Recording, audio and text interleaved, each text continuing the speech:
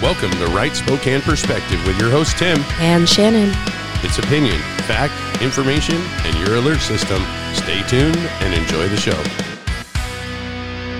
Welcome to Right Spokane Perspective. Today we are talking about Patriot Church on this Thursday episode, and we're going to go ahead and just go right to Shannon with some inspiration, and we'll bring our guest in from Patriot Church in a moment. We're going to talk about God fighting for us. A Colorado mother proved she would not stop at anything to protect her child. Her 5-year-old son was playing outside when she heard him screaming. She rushed outside and, to her horror, saw that her son had an unexpected playmate, a mountain lion. The large cat was on top of her son, with his head in its mouth. The mother summoned her inner mama grizzly to fight off that lion and pry its jaws open to rescue her son. This mother's heroic actions remind us of how motherhood is used in Scripture to illustrate God's tenacious love and protection for his children. God tenderly cared for and comforted his people as a mother eagle cares for her young. Also, like a mother who could never forget a nursing child with whom she had built an inseparable bond, God would never forget his people, nor forever withhold compassion from them. Finally, like a mother bird offering protective cover under her wings for baby birds, God would cover his people with his feathers, and his faithfulness be their shield and rampart. Sometimes we feel alone, forgotten, and trapped in the grip of all the kinds of spiritual predators. May God help us remember that he compassionately cares, comforts, and fights for us. Pastor Ken, will you go ahead and close us in a word of prayer? Absolutely. Heavenly Father, we just thank you so much for this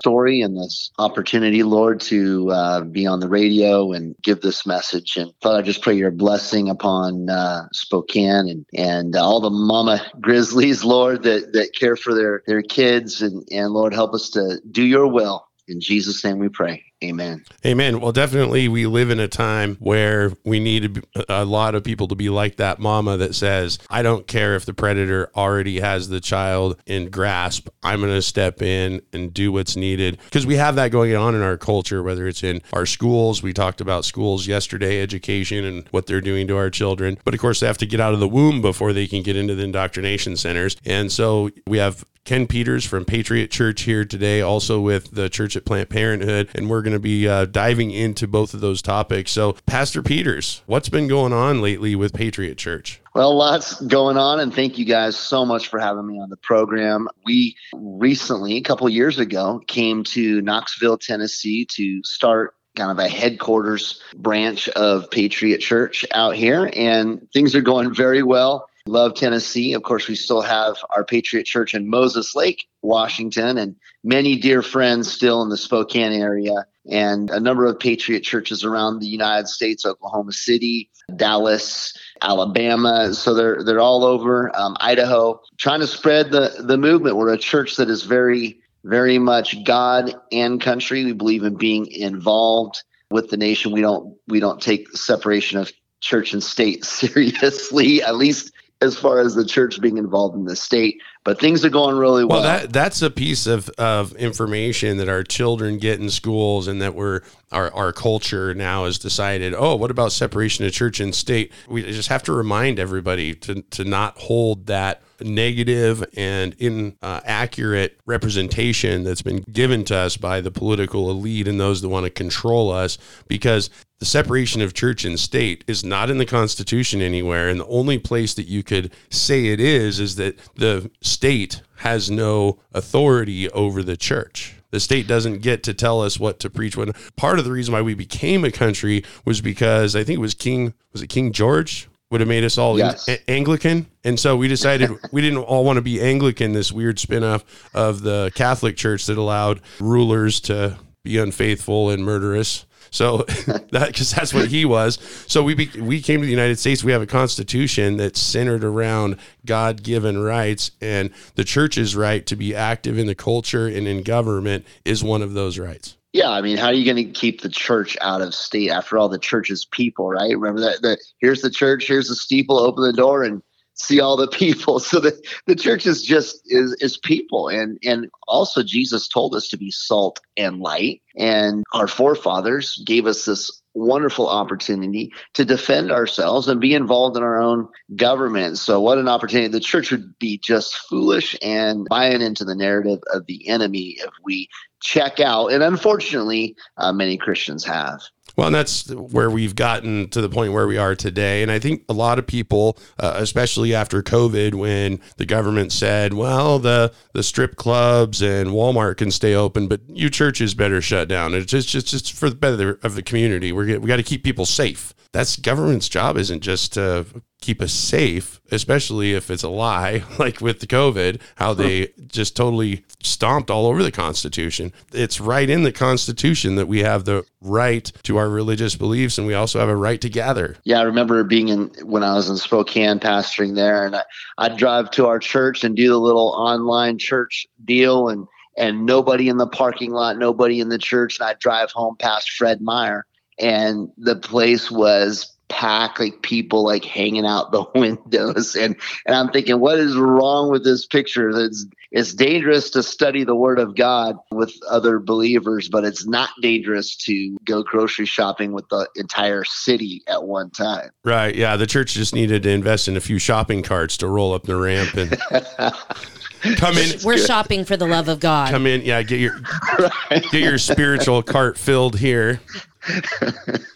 That's great. So the Church of Planned Parenthood, that was another thing that kind of got shut down for COVID, and people were still meeting. I remember somewhat during those times. You know, there was a lot around the Church of Planned Parenthood at the time. So if you want to talk about some of those things and where that's at now.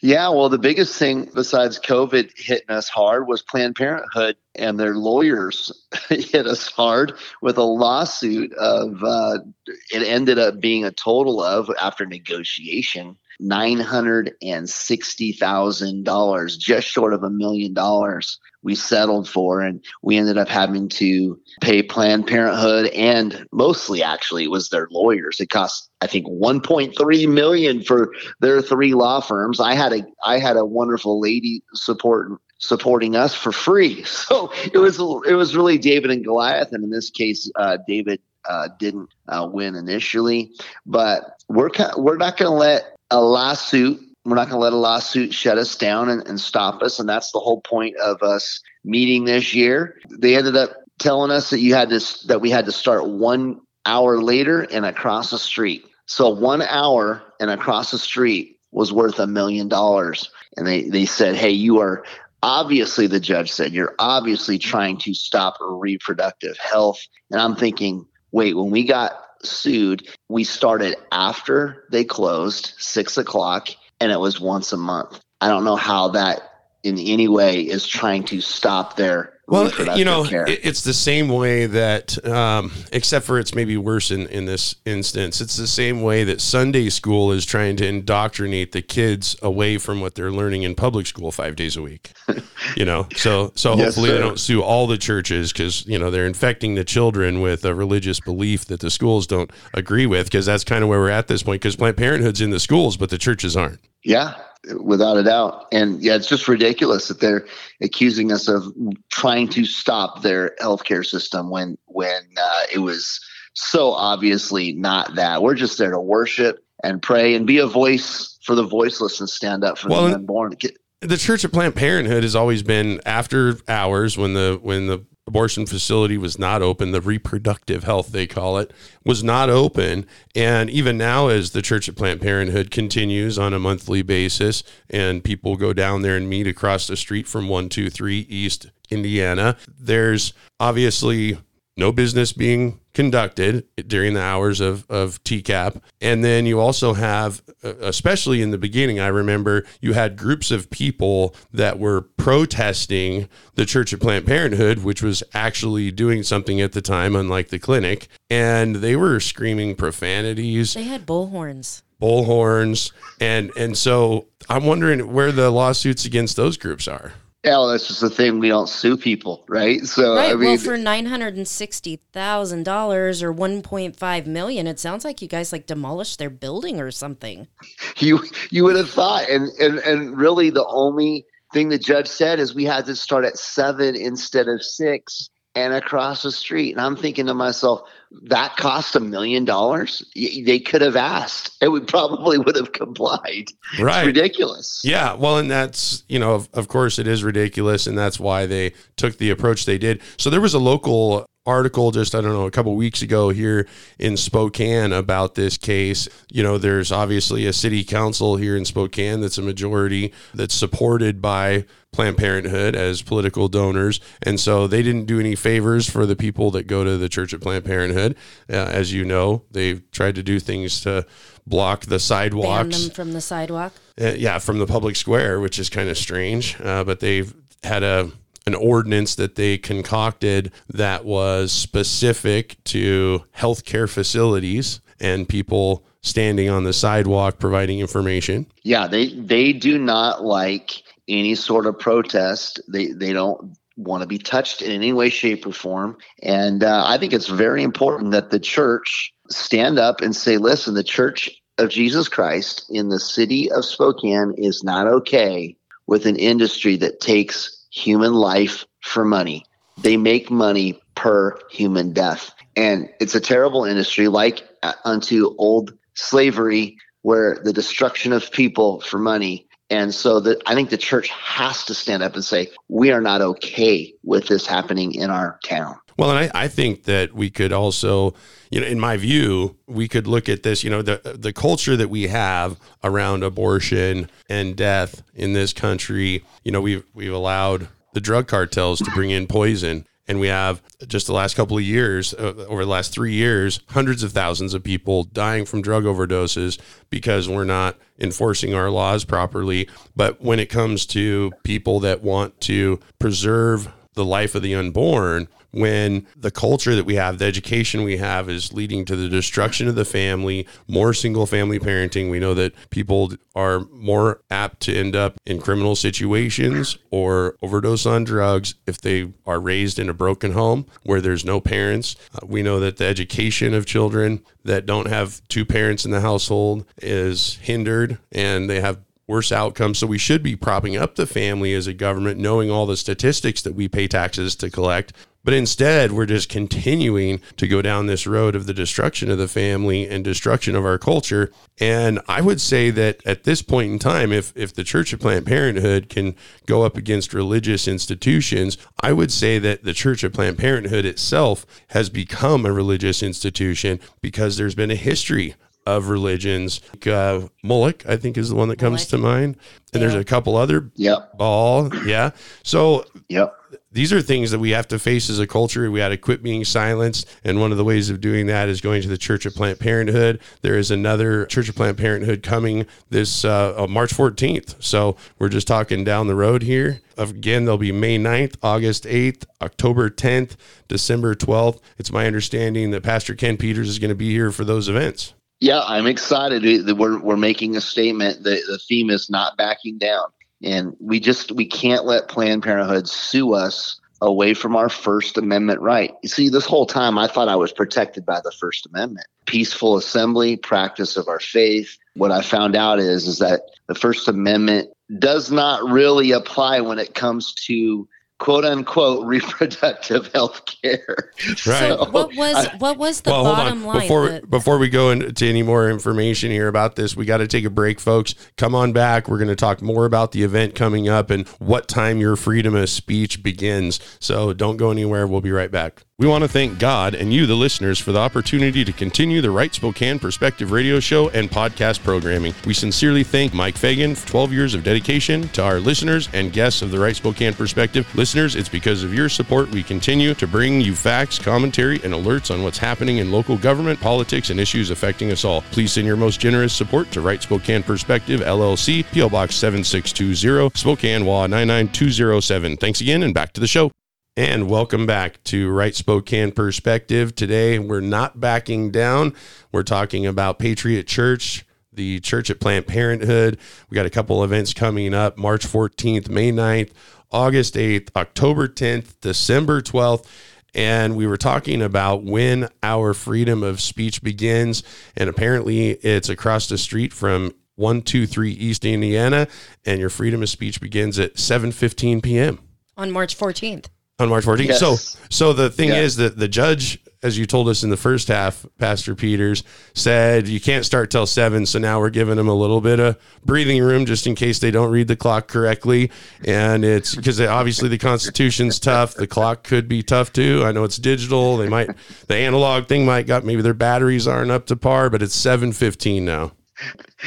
Yeah. I mean, here we are. We're on city property. It's one time a month. We don't start till after they close, and that wasn't good enough. We had to be 1 hour later, I guess, and across the street, and then it was okay. But all this time, we thought we were under the protection of the First Amendment.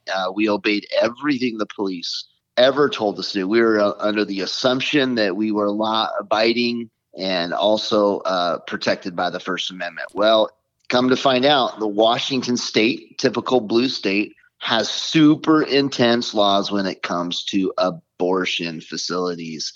And so, unfortunately, the First Amendment did not protect us. Yeah. And of course, the blue states, one of the things that really stands out, just like our local city council, is that they are supported nonprofit, but it's a nonprofit that gets to be involved in politics. So they have another arm of their healthcare clinics, their abortion clinics, reproductive health, they call it, that on the other side of the money, so that side of the organization can get also, $500 million from the feds, money from the schools.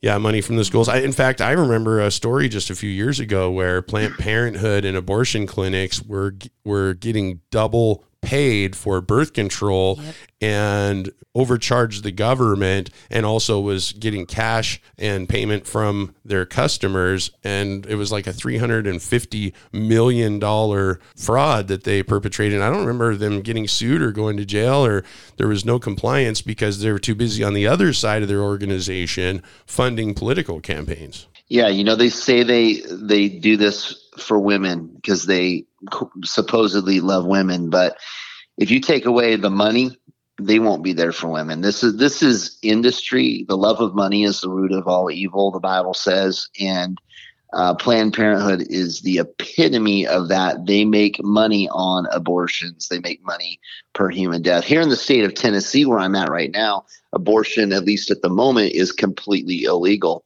So Planned Parenthood, they have completely left the state. They're not here at all. Amen. And yeah, I know we're very, very. It's amazing to live in a state that, at least temporarily, of course, they're trying to bring up.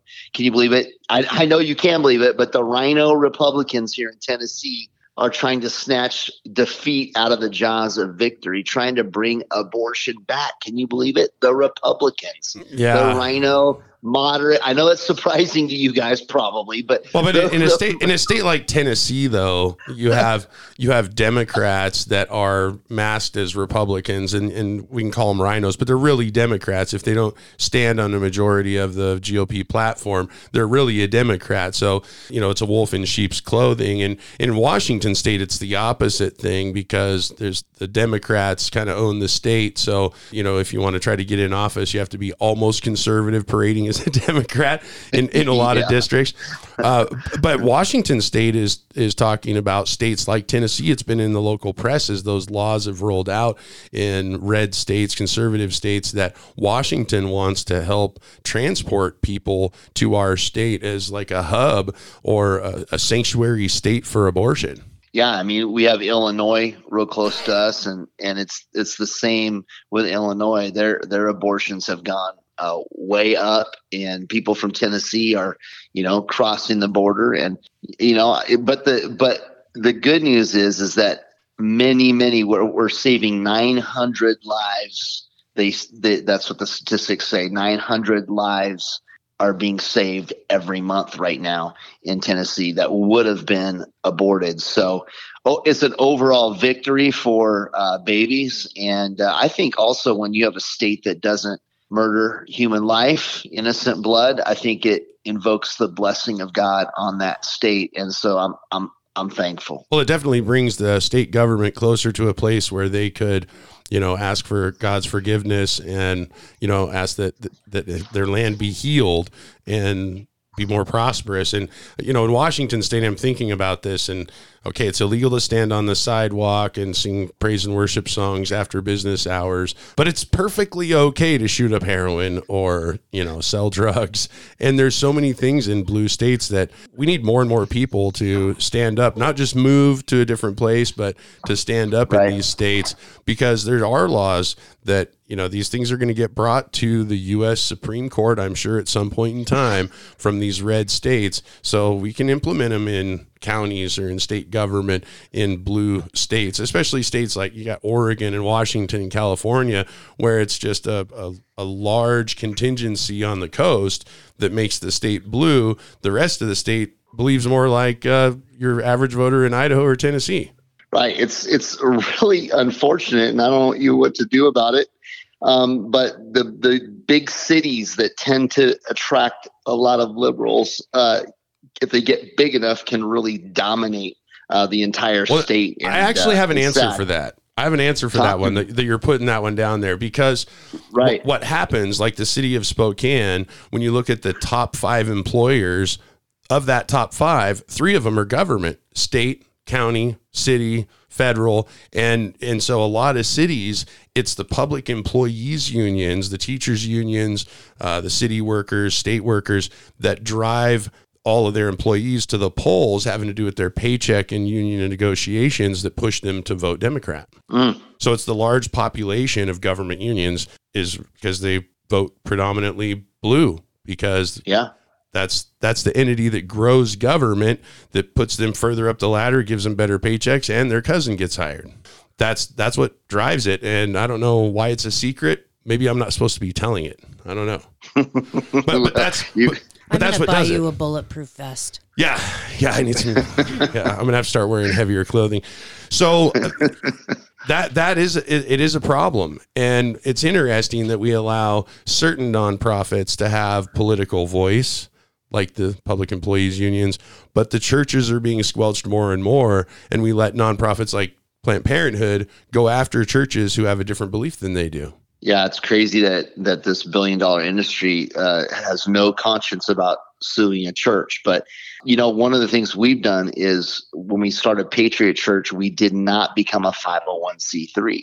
There's another IRS category, and it's a 508c1a, and it has none of the quote unquote restrictions of a 501c3. So we are completely free to endorse candidates, give any political view that we want, and so we enjoy that. So is this? And you said it's 508 C1A. 508 C1A. So in this, if churches wanted to, because I have people listening that are probably lots of churchgoers and maybe some pastors, if they wanted to change over to a 508 C1A, that's new. I haven't heard that one at all before. So could they then go ahead and fund their own candidates? Absolutely. It's actually an unbelievable find. And my good friend Pastor Shahram Hadian was the one that first discovered this, but it's actually in the IRS code. It literally says churches in there. And so churches are one of the categories that are qualified for this. And so we are now a 508c1a versus a 501c3. And there are no restrictions. We can endorse candidates. Wow. We can fund candidacies. We can could you guys be 100% involved. Could you run your own homeless shelters and kind of take over the human services side of a community through government contracts and grants and things like that? If you had multiple arms of this kind of an entity to push back on the failing ideologies, the failing processes of government, and not just for candidates, but also human resources. I believe so. I'm not totally sure, but I know abortion-free health centers. Right. There you go.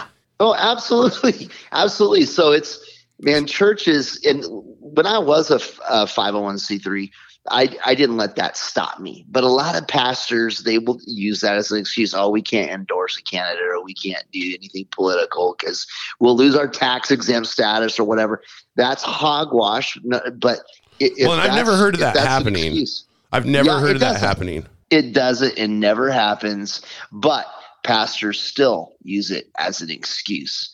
And I found a way to eliminate the excuse. It's a 508 and it's in the IRS code. And so that's what we are at Patriot Church. And so we actually endorse candidates, and it feels so good. We have a great representative here in our district here in Tennessee, and we literally endorsed that candidate with no shame or worry.